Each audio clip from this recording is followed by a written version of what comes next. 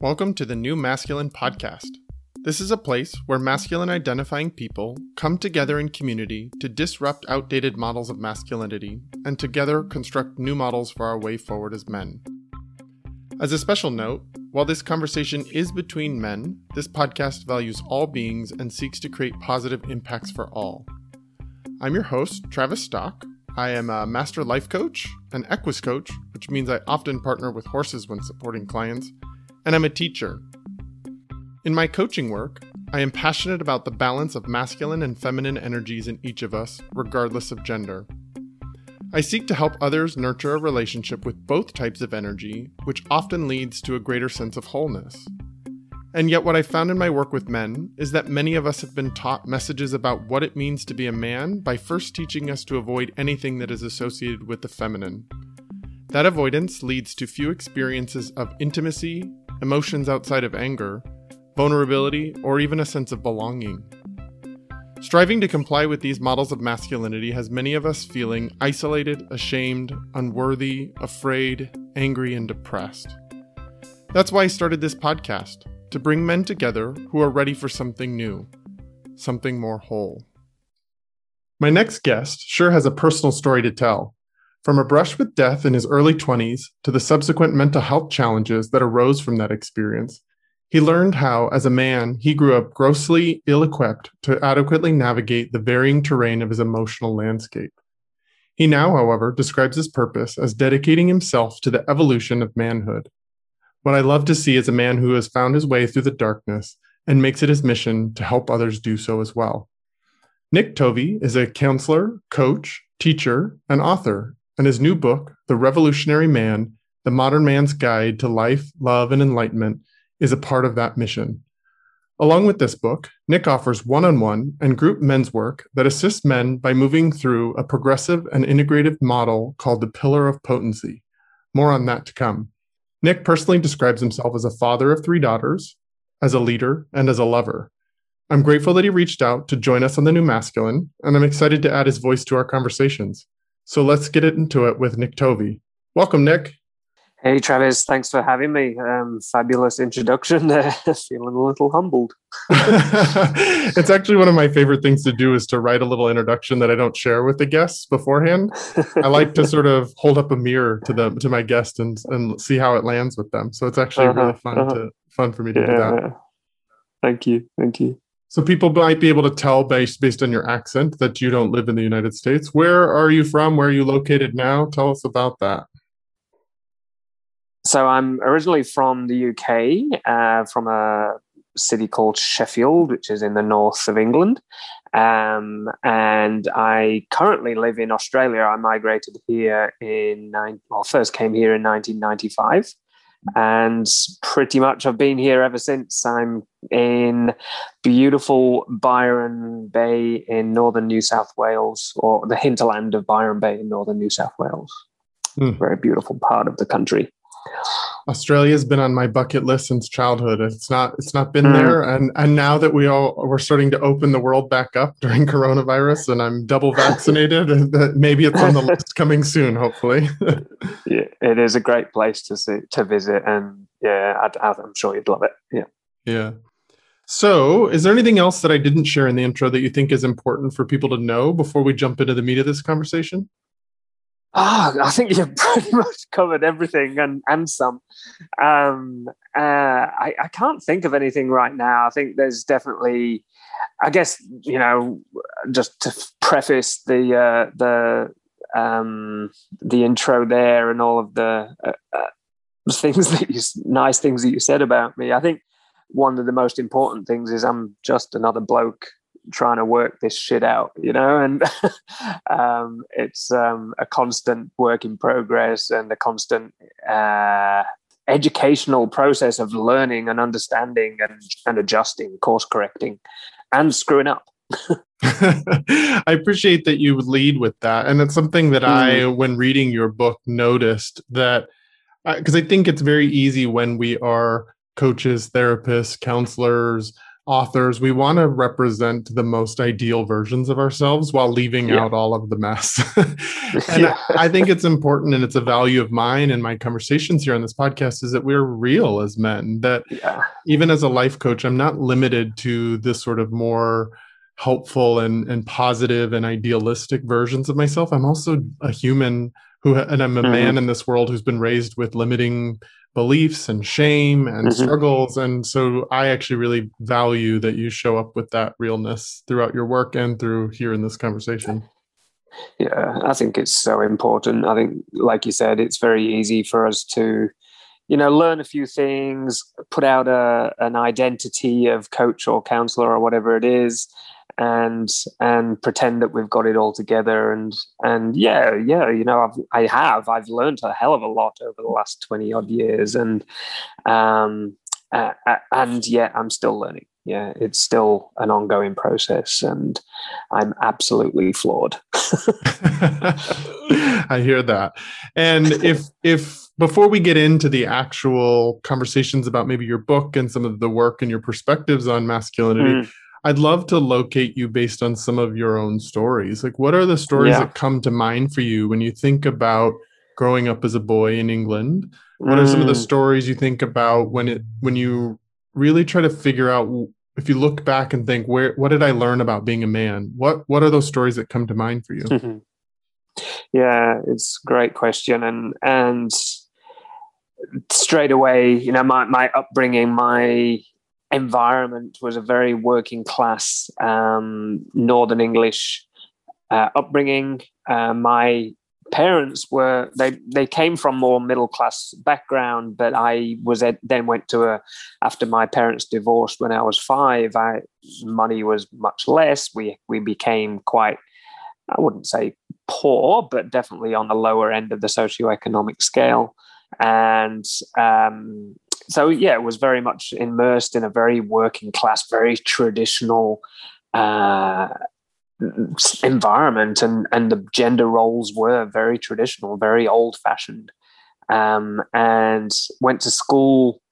I remember my high school being quite a big school. We had about 1,500 students in the high school there, and it was very much a sport oriented school. And I don't think there was a person of color at my school.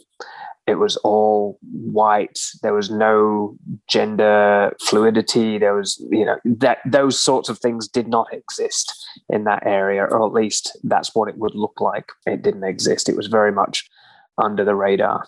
So there was some very, very strong and traditional ideas around what it is to be a man and what it is to be a woman and what your roles are in life. And I could see that. I was very much impacted by that. And I was also very inquisitive. I was like, why is this? I don't get it. It doesn't make sense to me. And there's all these other parts of me that I recognize as not being typically traditionally manly and masculine. I was very much interested in nature and in creativity, and loved having deep, meaningful conversations, mainly with the girlfriends that I had at the time. And so whilst I definitely lived within the typical sort of male roles as a boy, very much played the sports, was very much into cars and whatever else I could find, and climbing trees, and very much into girls and sex when I discovered that pretty young. And so, but also had this other aspect to myself which didn't sort of fit. It didn't fit within the environment and within the culture that I was around. So I had to kind of hide it in a lot of ways. So those were very typical and a very old-fashioned, very traditional ideas around what it is to be a man in the world. And of course, I believed some of that.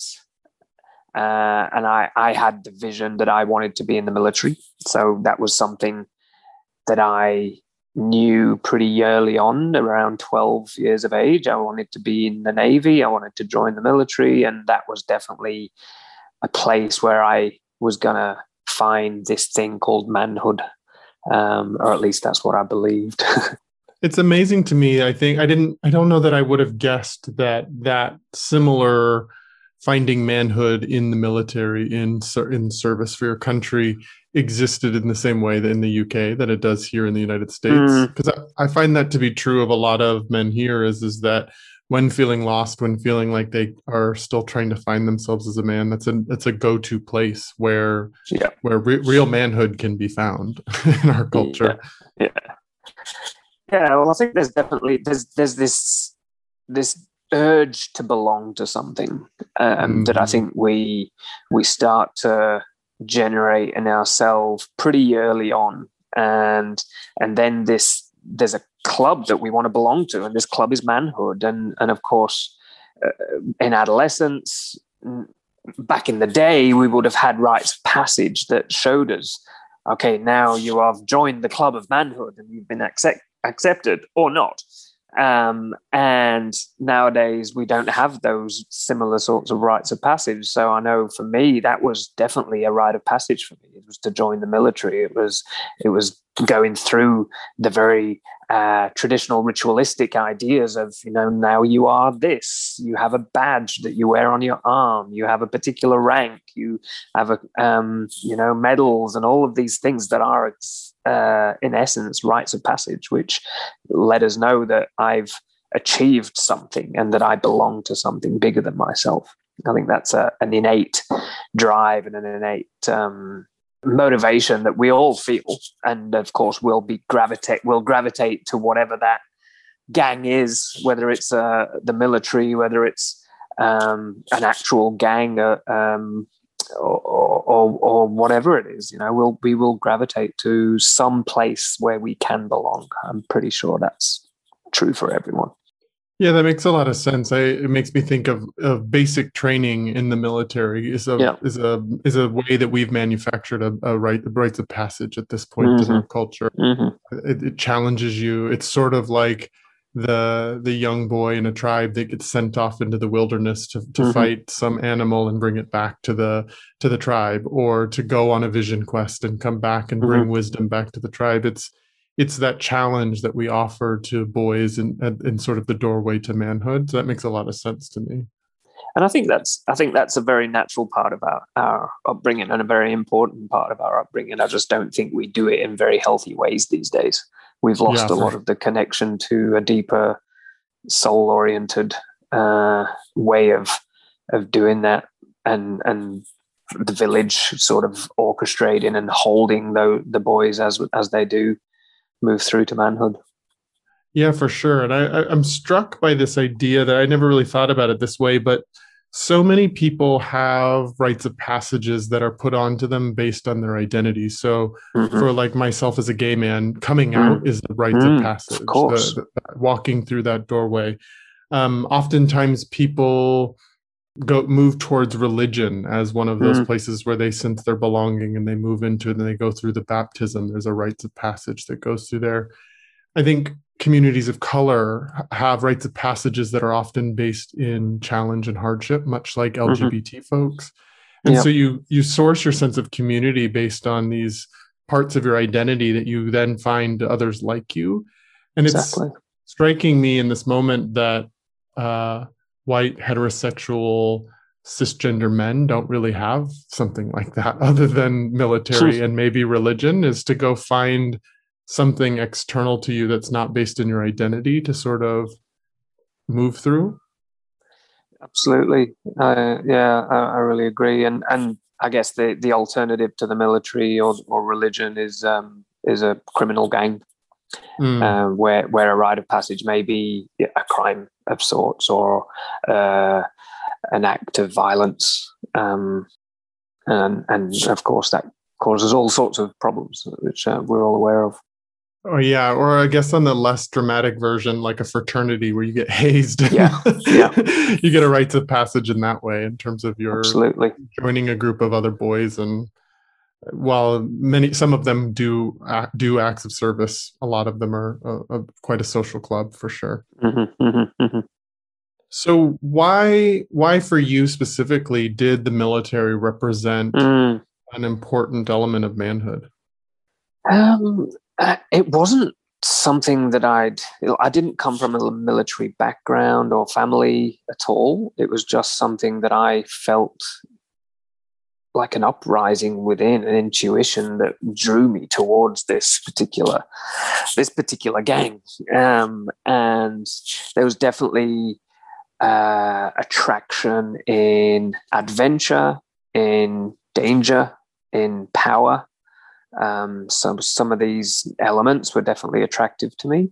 I joined the what's called the Sea Cadets, which was like scouts but for the Navy, and I joined that at about 12 or 13 and absolutely loved it. Like loved wearing a uniform, loved marching, loved all the drill and the regalia that came with that military aspect. It was definitely something that felt, I think it was a feeling of belonging to something important. As far as how that translated to manhood specifically, I think it was definitely, I didn't feel attracted to any other, after school, there's either you go to work or you go to university or you go to the military or you go on welfare. And none of the others really attracted me at all. So the military was something that I knew I could do. It felt within my capacity. It felt like it was going to be a good fit for me. I loved being physically active. I loved, the sense of adventure and discovery and challenge was really attractive to me. And I think a lot of those things are very typically masculine pursuits.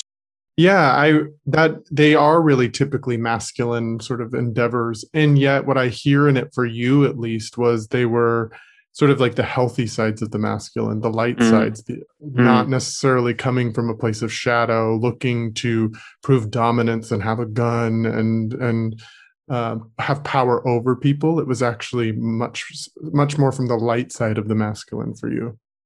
Yeah, I agree, and I'm not sure it was always that nice and pretty either. There was, I think also for me at that time, I think when I went down the track and found that goal and set my sights on that goal. Before that, I was going down a bit of a more darker area in my life. I was acting out quite a lot in school. I was being a bit of a naughty boy and getting into lots of trouble, and started to explore and experiment with alcohol and other drugs. And this sort of sorted me out a little bit. And I think that it came at a very opportune time and really gave me a bit more of a, I guess a purpose. I get that sense of purpose and that sense that, something more important was available to me. And I didn't have to go down the, what would have ended in a pretty unpleasant path, I'm sure. It's amazing how important that piece of purpose is, that sense of purpose for each of us I think just as human beings. I don't think it's just a man thing, but I think that it's amazing how without that, and I work with clients all the time that are like, I don't know what my purpose is, and they're sort of unmoored from a sense of purpose. It's amazing the consequences of that lack of purpose in our lives. Mm-hmm. Mm-hmm. Absolutely. I think that's a big problem in our world, is that there are way too many people that do not have a sense of purpose. And so they, through a place of boredom and disconnection, they behave in ways to themselves and to each other that are just unhealthy and harmful. I think that definitely comes from that disconnection from that greater sense of a reason for living, a reason for being. And it doesn't necessarily have to be a job or a business pursuit. It can, that sense of purpose for me is a moment to moment experience. It's something that I want to question in every moment around how does life want to live through me in this moment. and then aligning myself to the answer of that question, whatever it is in that moment.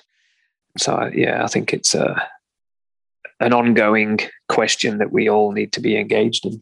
I'm so glad you said that, because it's a piece of your book, that The Revolutionary Man, that I really keyed into, which is your sort of definition of purpose.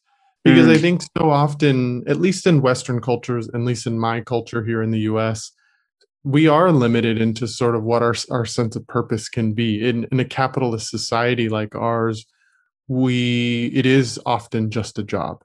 And it is about making money and climbing the ladder and pulling yourself up by your bootstraps in an economic way, and in a position kind of way. And for men like myself, where that's not where I source purpose, I can feel really lost and depressed and disconnected, because my culture doesn't value that, or hasn't taught me how to look for what does drive a sense of purpose for me. Absolutely. I couldn't agree more. And I think you've probably worked with many a client, as I have, that have come to the point where they've been putting all of their energy and all of their eggs in this one basket of business or a particular career pursuit, and they've got to a point where it just doesn't mean anything to them, and then they have this real big crisis of identity at that point, where it's like, who the fuck am I without this job? What do I mean? Who am I if I don't do this or this? And it points to, I think what is a big point of this conversation is the identities that we place on this thing called manhood. And, one of those is the role we play in our career, and the success that we have to acquire, and the titles that we have to acquire, and the money that we have to make, and all of these measures that of manhood that we've been given, and what we find out very eventually is that they don't mean it. They don't mean anything. A lot of these things just don't really hold the water that they're made out to hold. Yeah, it's amazing to me, the more and more really successful men that I work with that have achieved that sort of more capitalistic, patriarchal sense of success. It's amazing to me how many of them are deeply unsatisfied and unhappy and miserable, even with succeeding at that form of success and wealth. Absolutely, it's a partial life. We're disconnected from so many different aspects of ourselves, and it's very much about following only masculine qualities and forgetting all of the rest that's available to us as a human being, and like connection, like relationship, like being in touch with nature, being in touch with our body, all of these things that are also really, really important and tend to give and supply a lot of satisfaction when we do prioritize them. Yeah. Well, you kind of alluded to this idea that many men have to go through sort of a dark night of the soul, or a crack in the way that we have sourced our sense of value and worth in the world, to which on the other side of it, we have the opportunity to be more whole and to be more integrated and to allow more parts of ourselves. But they're often really dark processes and scary and hard processes to go to. I'd love to hear, I know you have one of those stories or a couple of those stories, and I'd love to hear what some of your stories are around that. I mean, this was, I guess, the first one that is the experience I had in my early 20s that you mentioned in the intro, of when I I'd left the Navy by now, and I'd done 5 years in the Navy. I'd gone to Australia. I'd met the woman who then became my wife and the mother to my children. And we went back to England for a visit, to live there for a year. And during that time, I was clubbing with my brother and a friend of ours, and I ended up getting forcibly removed by a club by 5 bouncers who were also punching me and kicking me. And there was one particular punch that broke 3 ribs and put me in hospital with internal bleeding. And fortunately, at the time, the injuries weren't that severe. I had a spleen ruptured, and I had to have my spleen removed, and my body itself mended quite well. It recovered. It started to learn how to deal with life without a spleen after a bit of an adjustment period. But then after that experience, I started to notice that I wasn't dealing with life very well. I was having these experiences that I hadn't had before, which I then later discovered were panic attacks and strong anxiety episodes, where like I would fear going out into the world. If I heard somebody arguing or fighting, there would be this panic that would come across me. There would be a shutdown of my nervous system. And it was really quite debilitating. And this went on for a while without me doing a great deal about it or doing anything about it, until it got to the point where,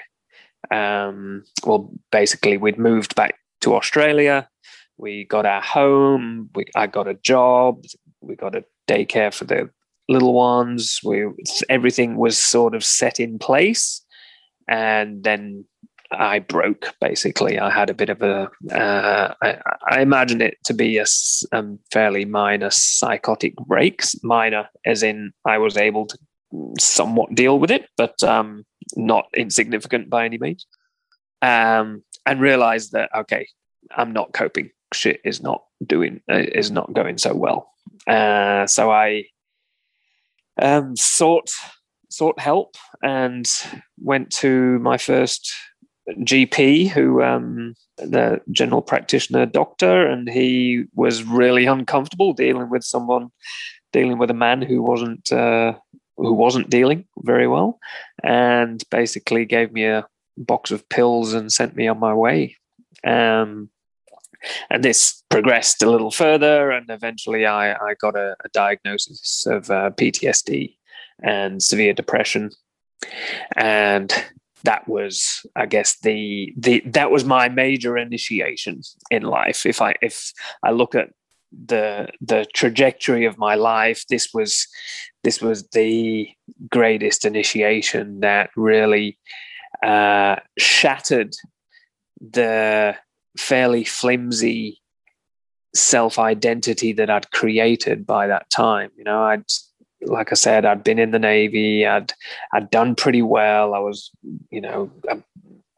good around town with the women. I'm fairly confident in myself. I kind of thought I had it all together. Right? And this identity that I'd created for myself was basically fell around my feet. And all of a sudden, I didn't know who I was, and I wasn't coping with life in a way that I was used to. And also having all of these experiences that I had no framework to deal with. And not only that, I had no capacity to deal with, no training, no wisdom, no knowledge around how to cope with strong anxiety and depression. And I was woefully ill-resourced to be able to deal with life as it was presenting itself at this time. And through a fairly unsatisfactory experiences with the medical profession, I eventually realized that I needed to grow through this experience and learn about it and take responsibility for it. And so then went and studied psychology and philosophy and Eastern traditional medicines and spiritualities, and sort of just got hungry for information around, how can we live this human condition in a way which is fruitful and healthy. And so that was quite a big experience, and definitely gave me a lot of data and a lot of experience to recognize the ways in which this model of manhood that we've inherited and we've been sort of given to aspire to just doesn't do the job, just doesn't hold water. It's really an unhealthy and harmful cultural box that we've boxed ourselves into. It's amazing how often trauma, and sometimes it's the big T traumas and sometimes it's the little T traumas that are over time. It doesn't have to be as maybe dramatic and as intense and acute as yours was.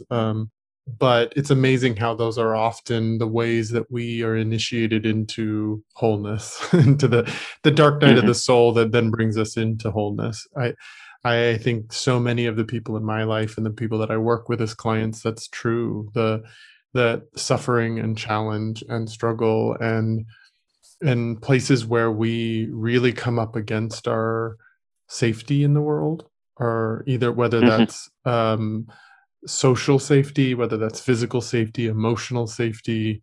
There can be lots of different kinds of safety, but when we really have to confront our safety in the world, I think that really does can serve as a powerful initiator. Something I heard you say was that when you went to your first GP, that you could feel his discomfort in navigating a man that was kind of losing his shit. It's such a common experience that even in I don't know how long ago that was for you, but even in today's world, most medical practitioners often don't know what to do and are really just there prescribing pills and are not actually asking questions to know about the man's experience or showing up with any level of actual curiosity other than how do we make this go away. Yeah, totally. I think it runs deeper than the medical profession as well. I think that's just a symptom of a greater cultural discomfort with a man in his emotion. And I think not only us as men have learnt that we're not to do these things called emotion. We're going to hide them. We're going to pretend they don't exist. I think the world also doesn't expect us to have them. So when we do lose it, we don't have all of our shit together, then it really challenges a lot of people. And I've seen this with a lot of women, partners of myself, but also women that have been partners of men that I've worked with, where it really challenges the relationship dynamic in a lot of ways. And I'm not sure what this dynamic looks like in a same-sex relationship, but it's been a very interesting observation of mine that I've had, where it's like when the man isn't stable, when he's not the rock that we need him to be, then I lose trust in him. I lose the ability to lean on him, and I need to, and it really triggers a lot of anxiety and a need to create security somehow. And often that is not done in a very healthy way. Yeah, what it brings up for me, and when I think about that is that we've all been raised, man, woman, anywhere on the gender spectrum, we've all been raised with this idealistic version that men are sort of fit into the archetypes of the protector and the provider. Yeah. And when they're losing their shit, they can't be the protector and provider. And then who do I lean on? And I think many of us have had, we have experienced with our own fathers. We've experienced where their limitations are, and if the father doesn't have his shit together and is losing it, then our sense of safety in the world as children goes away. And so there's I do agree with you. It goes well beyond the medical field, and that there are systemic issues that this is really about. And it kind of comes to the question I was thinking about asking you, which was, What were the people in your life doing while you were losing your shit? What were the friends in your Mm. life, your partner? What were those people in your life? Were they asking questions about what was going on or curious, or how were they handling it? Yeah, well, my wife didn't cope with it very well at all. She didn't know what to do. There wasn't a great deal of support, and of course, there was not a great deal of mm, asking for that level of support and being able to clearly communicate what I needed, because I didn't know what I needed. I didn't have the language. I didn't have the understanding and the courage to be able to really be clear in what I needed. And also I think I also knew it wasn't going to come. What I did need wasn't going to come. So that was definitely a challenge. Yeah, to be honest, I think it was an experience that I went through fairly solitary. It wasn't something I spoke to friends about. It wasn't something that was well known with people around me. There was maybe one or two people that knew what was going on for me, but mostly it was a fairly hidden experience. My family, my parents knew what was going on because they were close to me when the accident actually happened. I lived near them, so they were aware of the incident and then saw some of the experiences that I was having. So there was an awareness within my greater family, but I guess not a lot of just the odd question around how you're going, what are you doing, but it definitely wasn't something that was easily spoken about. I remember.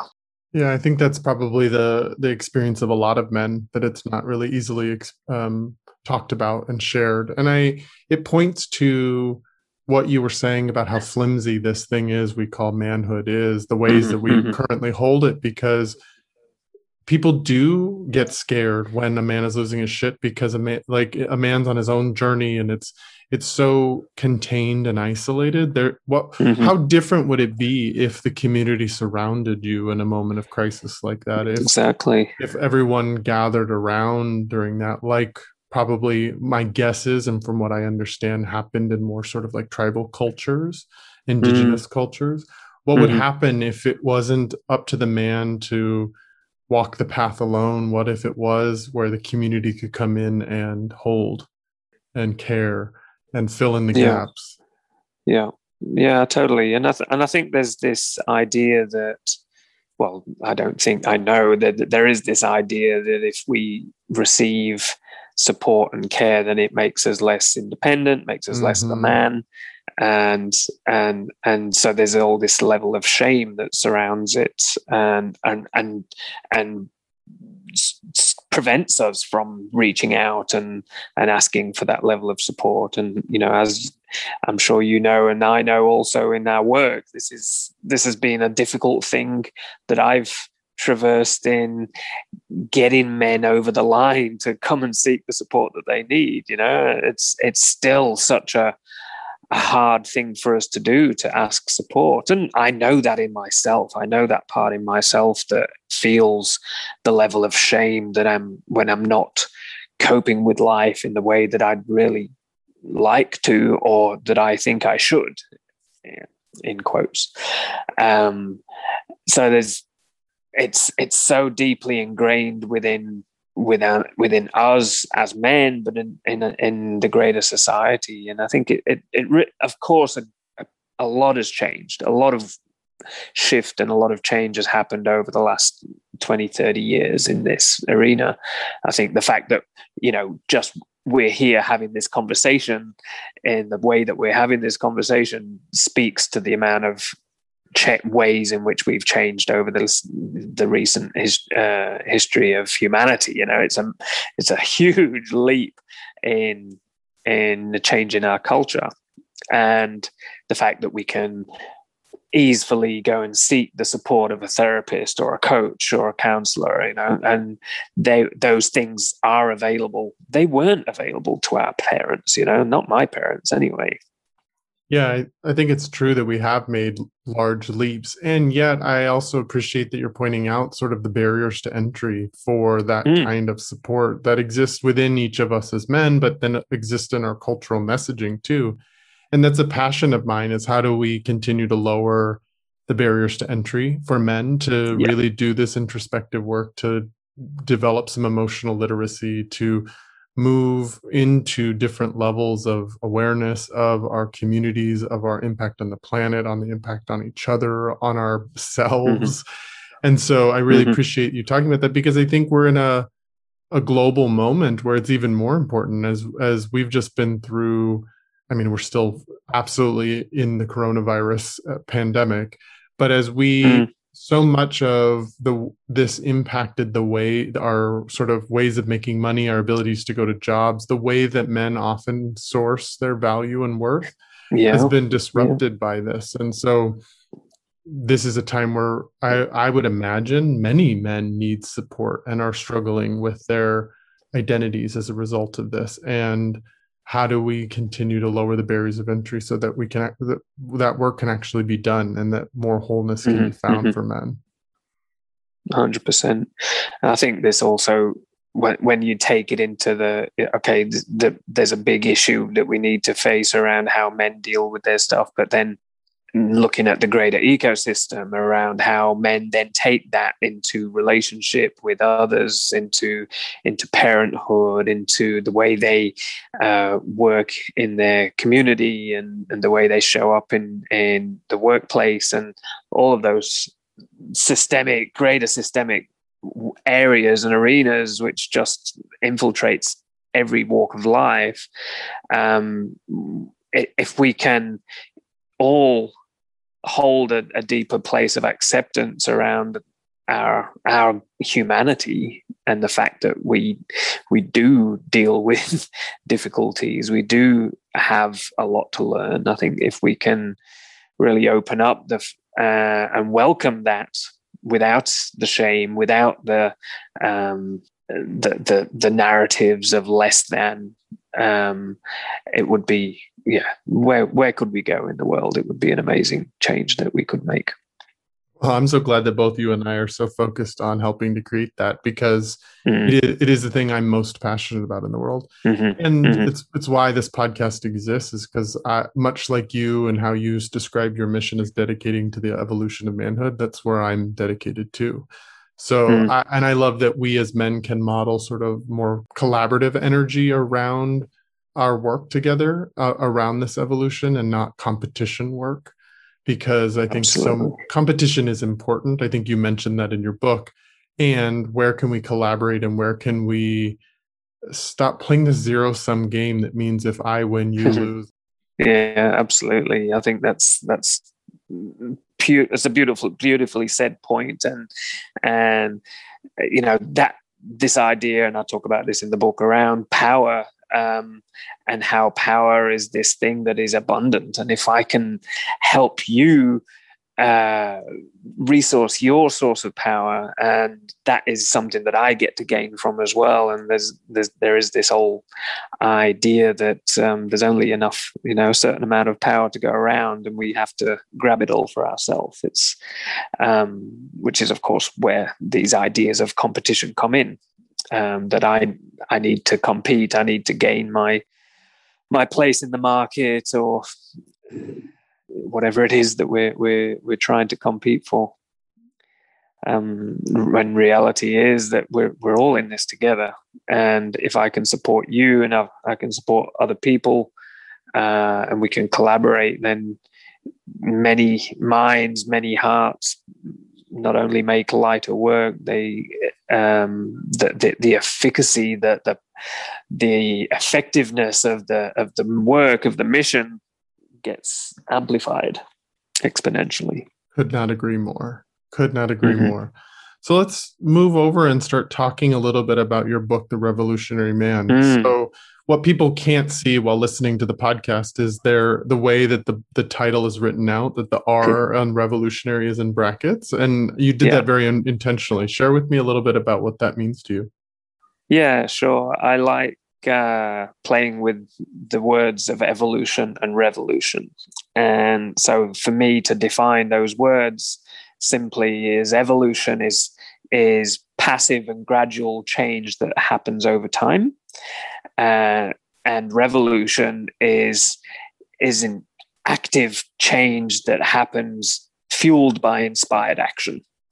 And often so a revolution is evolution that we're actively engaged in, that we're making a choice to consciously evolve and make drastic and radical change. So evolution it's always happening to us, but we don't know about it.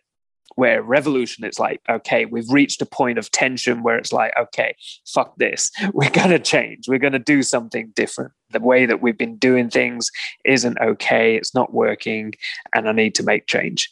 And I feel that is something, definitely when you look at the evolutionary trajectory of humanity, it is very clear to see that evolution is speeding up really, really fast and has been definitely over the last couple of 100 years since the Industrial Revolution era, but particularly over the last 50 years in the postmodern and the post-postmodern era.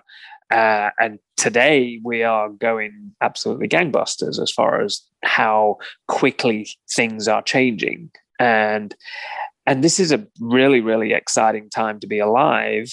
And of course, it brings a whole heap of challenges with it too.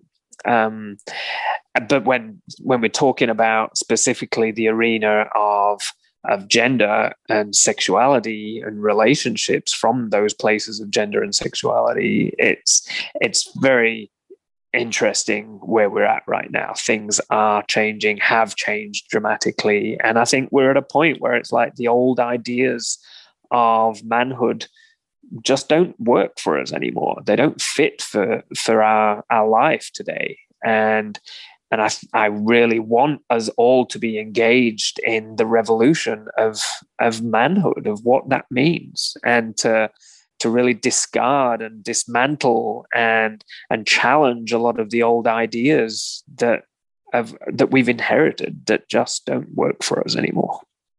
Absolutely. And something I really appreciated while reading your book was how you intentionally and specifically call out your brothers in the LGBTQ plus community, so men like me, because I think it's so often we as men are discounted or less than as men. I sort of grew up with the story in my mind in growing up as a child. Not that it was ever explicitly said to me, but just it's how I integrated it, was that I had failed as a man from the moment I got here. Yeah. I was gay. And so there's places where you call out and acknowledge that you don't actually know what it's like to walk in our shoes, and you're wanting us to be included in this conversation, because it's where I've landed in my own identity, and my own part of the revolution is to say, well, I'm going to take a seat at this table and have a conversation where I may not have been given a seat at the table, but I am going to take a seat at the table. It is going to be, I do have something to offer. I do have a different perspective that might help us reintegrate some of the places where we've been fragmented as men.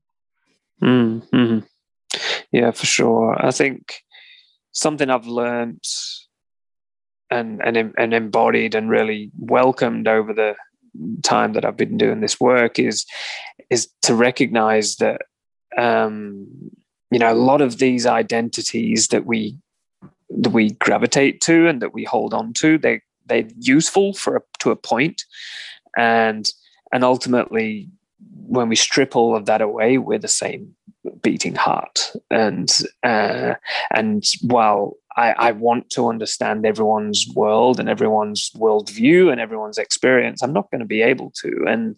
And yet, there's a place that we can connect.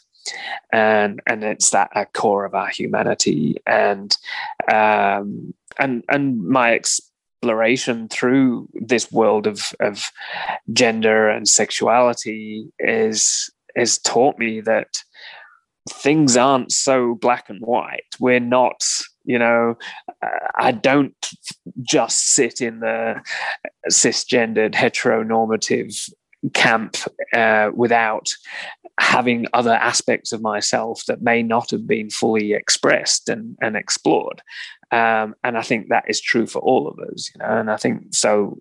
Hence, these identities, they can be useful, and sometimes they can be a box that limits us.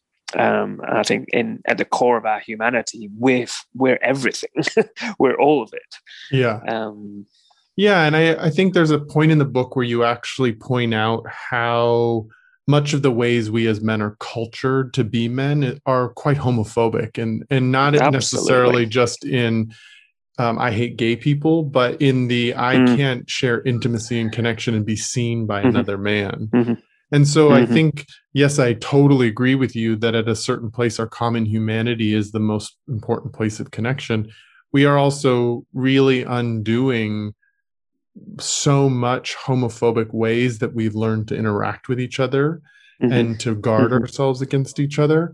And I just really appreciate you calling things out like that, because for those of us that that identity is important, we are still in the process of working through that. We're not at the place where we can just see each other at our common humanity. That's where we want to get to, but we many of our cultures don't support that yet. Exactly. Yeah, there's a journey to take. Yeah, for sure. So you share a lot in your book about sort of the story that you shared with us here on the podcast about sort of the trauma that's happened in your life. But you also talk about where we head as men and where some of the sort of more meta or collective challenges we face are.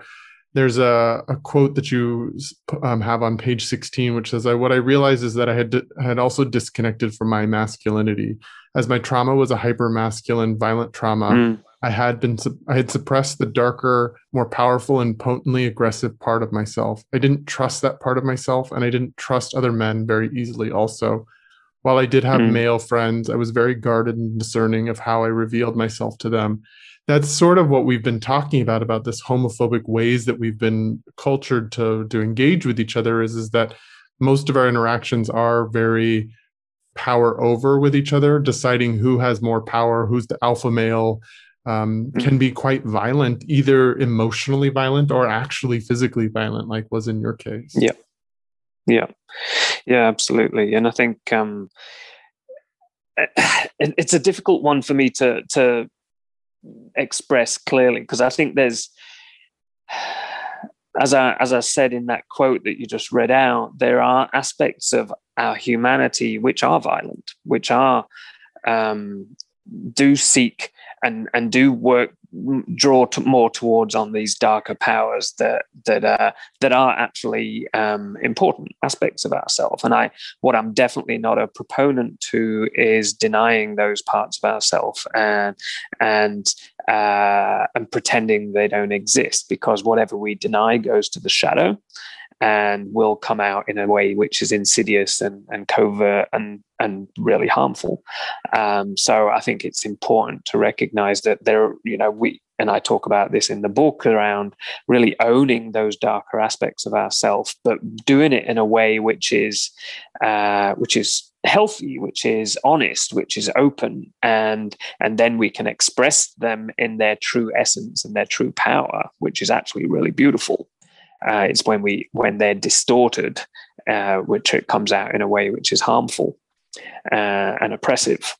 So let's own our need for competition. Let's own our need for aggression, for a connection to our sexuality from the more wilder, darker, animalistic aspects of how that likes to express itself. But let's do that in a way which is held, which is contained, which is healthy, and which is honest. And I think that's the important part. You're sharing a piece of very important conceptual knowledge that I think you and I can often get because of our training, because of the work we do in the world. And I'm wondering, can you bring it down and make it simpler Yeah. in the way that it's like, how do we own those parts of ourselves? What are the Yeah. steps that we, or that you, how do you take a man through that when you're working with a man, of really owning those pieces of themselves? Yeah. Yeah. So I think there's one very important aspect of manhood which has been relegated, and of course for good reason. And this is, the way in which we can be oppressive sexually, where our sexual predator can come out in ways which is harmful to others. And of course, there's good reason to have this in check. But what we often do is, and have done, and I've definitely noticed, had this experience myself, of suppressing those parts of ourselves and pretending they don't exist, and trying to be nice guys, and trying to make sure that we don't hurt others, and we put on a smile where behind the smile there may be this person who's raping this other person across the room with their eyes and with their imagination. Yeah. So this is a way in which our sexuality can express itself in really unhealthy ways.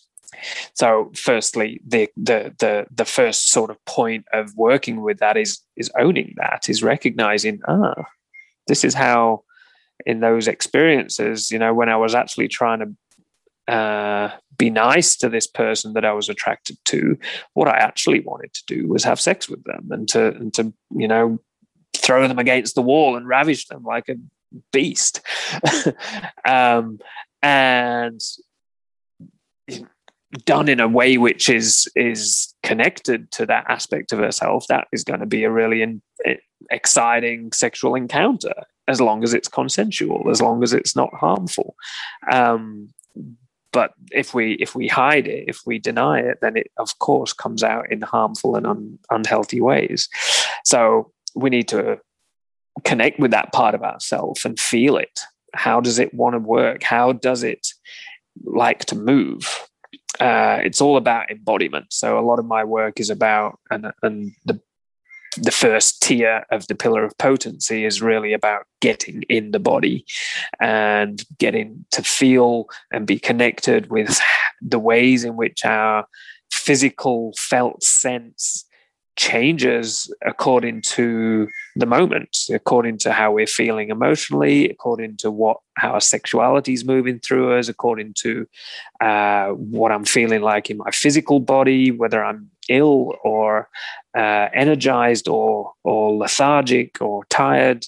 All of those things, those experiences that we all have, most of the time we're not connected to them. We're not really fully conscious of what's going on in our body. So when I'm working with somebody in this way, it's really getting in contact with, let's say, our predator, our sexual predator, our beast, our sexual beast, whatever you want to call it, to get in contact with it in the body and feel how the body wants to move. How does maybe he growls, maybe he's more animalistic, maybe he wants to crawl around the floor and like look at his prey over the other side of the room and stalk his prey and ready for the takedown. And just get in touch with that. And of course, it probably sounds a little weird and a little strange to even contemplate doing something like that. But this is how we have to do it. We have to get the physical imprint of these different aspects of ourself. So then we can take that information into the world and go, I can notice this part of myself that's actually wanting to play out sexually with this stranger across the room. But we also know, because we're conscious human beings that have conscience, we know that would be the wrong way to go about interacting with this person. So it's like, okay, how can I work with that without suppressing, without shoving it down, pretending it doesn't exist? How can I work with that energy within me to not express it outwards? And then I could maybe take that energy with me to go and approach that person and have a conversation and see where it goes.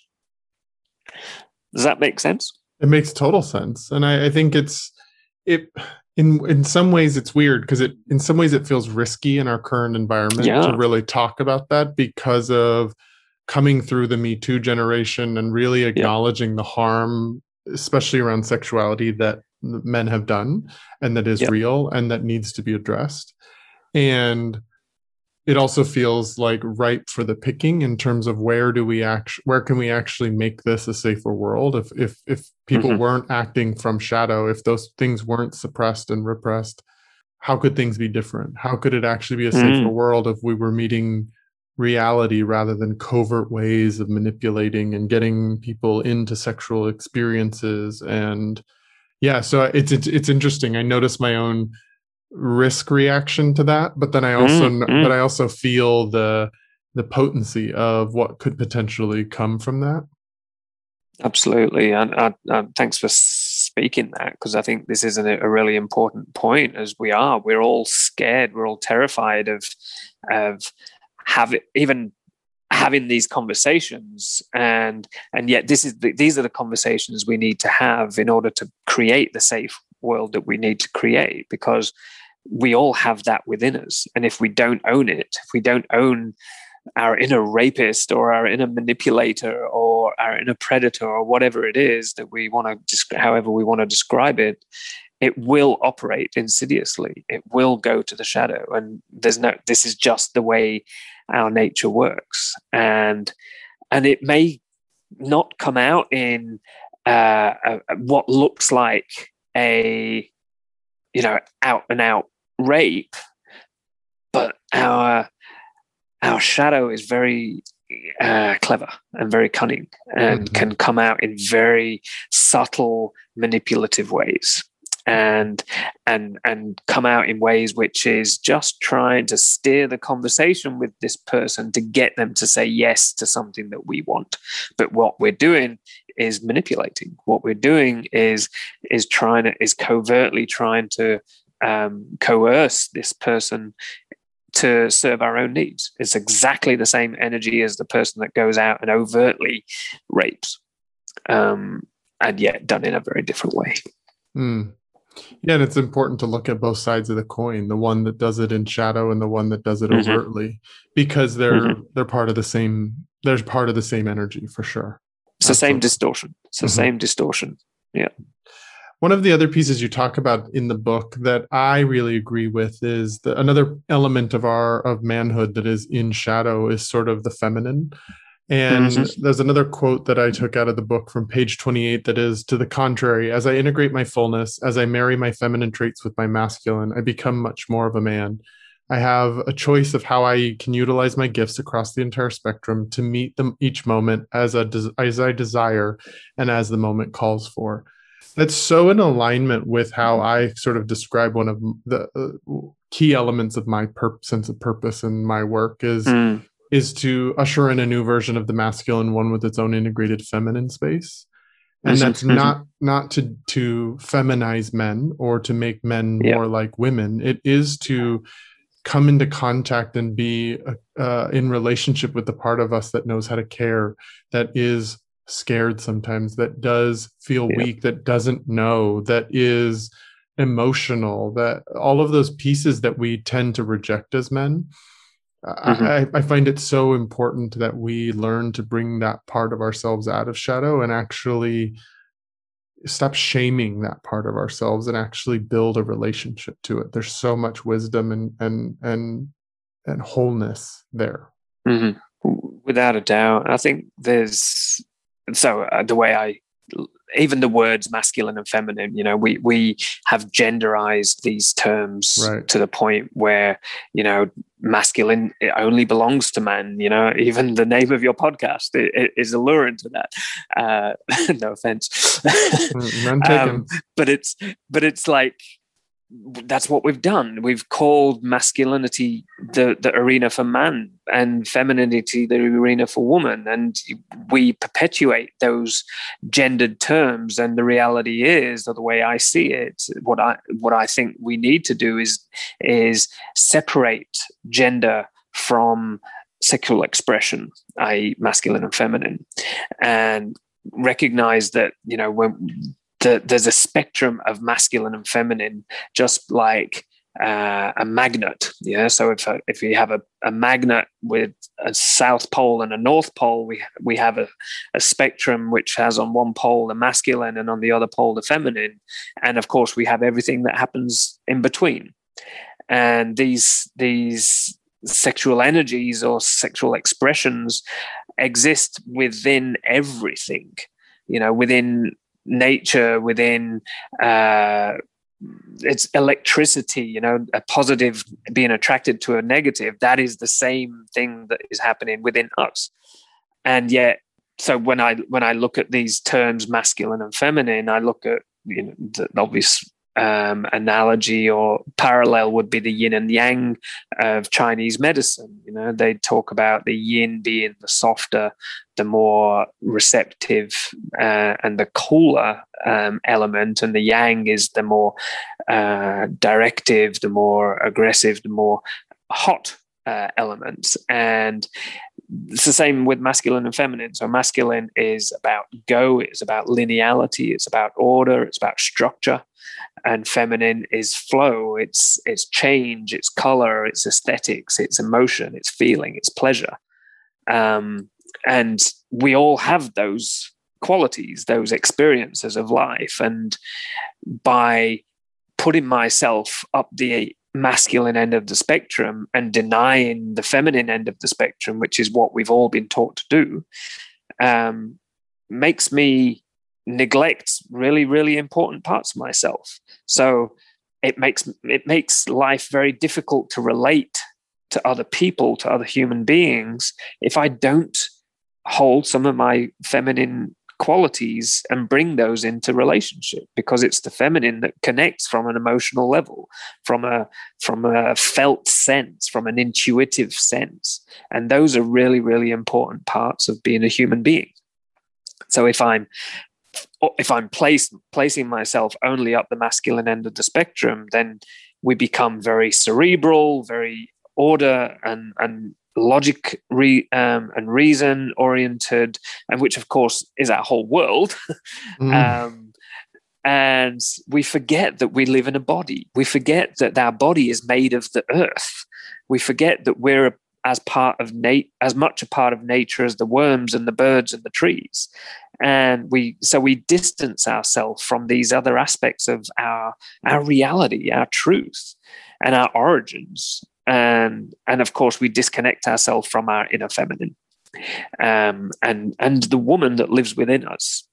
Prior to growing a penis in utero, we were a woman.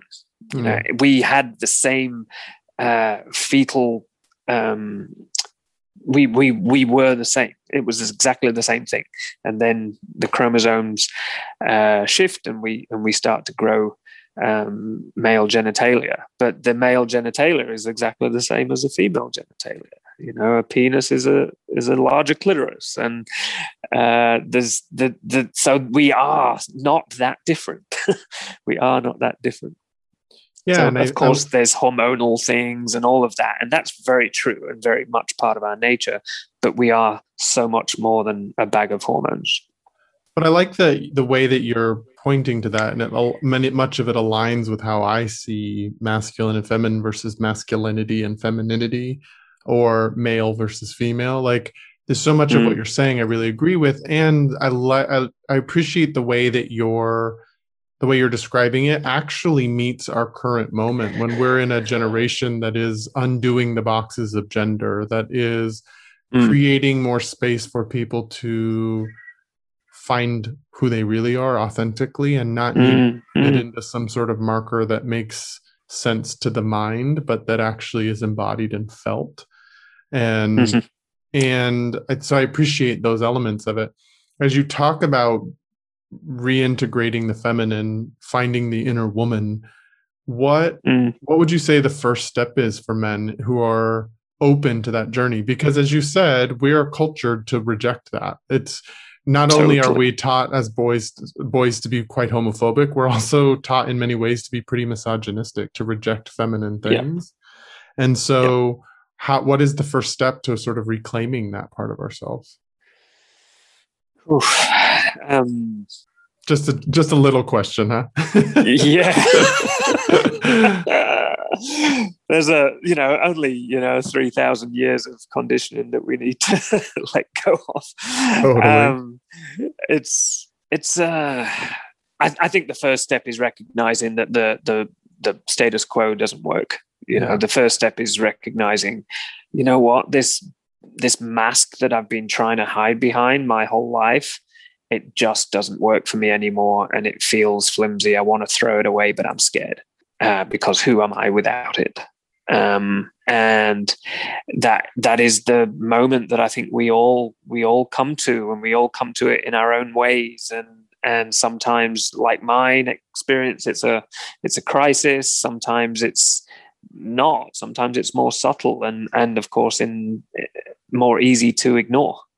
So I think the first point is having that question, having that realization that the status quo, the old model of manhood that I've inherited doesn't fit for me, and having a conversation with ourselves around, what is important, how do I want to live, if I was truly free.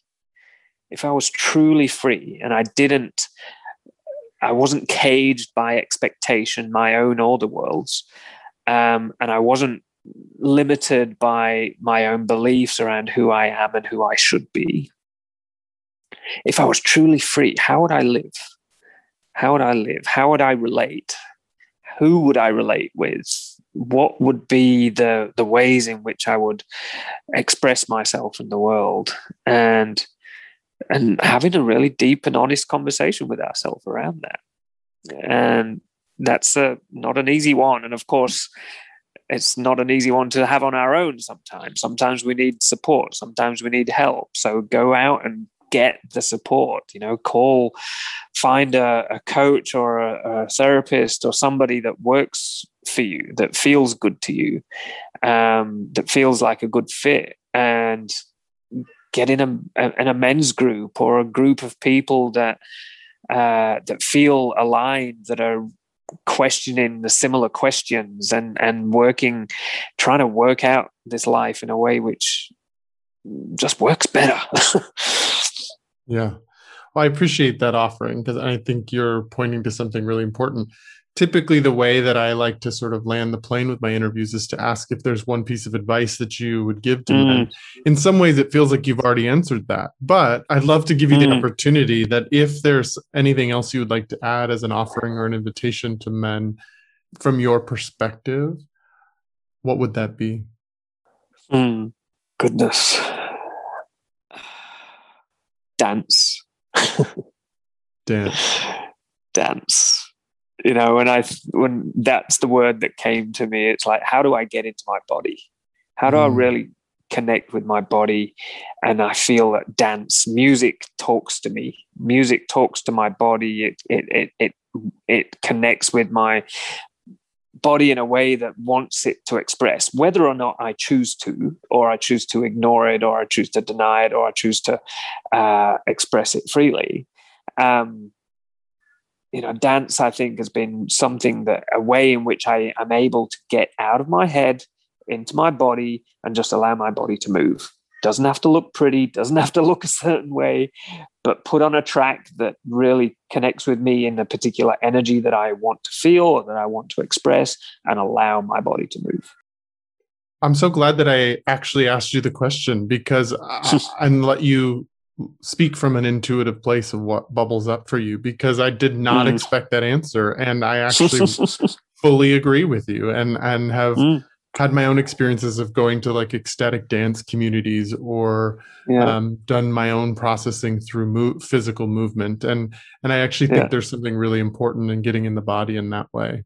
So thank you for that last piece. I did not expect it, and I'm delighted by it. Yeah, I didn't expect it either. So if people wanted to get in connection with you, wanted to explore your coaching work, wanted to find the book, how might they do so in the world?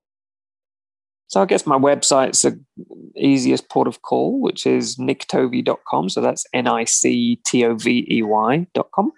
And you can obviously read a bit about me and the ways in which I work on there. There's a few blogs you can read and links to my podcast that I run with my partner. There's the book you can get on Amazon in both Kindle and paperback. So wherever you are located in the world, search that on your Amazon and you will find it there. The Revolutionary Man. And obviously I'm available on the socials on Facebook and Instagram if you just under Nick Tovey, NICTOVEY. Okay, well, I will make sure to have all of that in the show notes so that people can find you easily. And I do recommend, after having read the book myself, I do recommend that the listeners go and find this book, The Revolutionary Man, because it does offer some unique insights into what are our challenges as men, but it also really shares your own personal journey and your own personal stories and shows the man, the human behind the process that you're creating and the work you do with men. And I think that we need to see more flawed human beings. We need to see more people struggling. We need to see the reality of the people that are supporting and helping us, because in my experiences, when we guru-ize or we put other people on a pedestal, that can be just as harmful because it creates this place where we can't attain that. And so I appreciate you sharing vulnerably of your story here on the podcast, but also in the book, The Revolutionary Man. Thank you. Absolute pleasure. If people want to get in contact with me, you can go to my website at travisstock.com. You can email me directly at travisstock03@gmail.com. Or you can go to Instagram and find me at Trevor03. I share a little bit about my personal life, but also it's where the ongoing conversations of the new masculine are happening. So please find me on there. Also, if you're interested in contributing to the mission of the New Masculine podcast, I'm also on Patreon. If you want to go to patreon.com/the New Masculine and become a contributor to help me continue the mission of this podcast, it's greatly appreciated. I so appreciate our conversation today, Nick. It's been a wonderful conversation, and I'm so grateful that you reached out and that we got to jam in this conversation together. Thank you, Travis. It's been great to chat. I hope to do it again sometime. Yeah, for sure.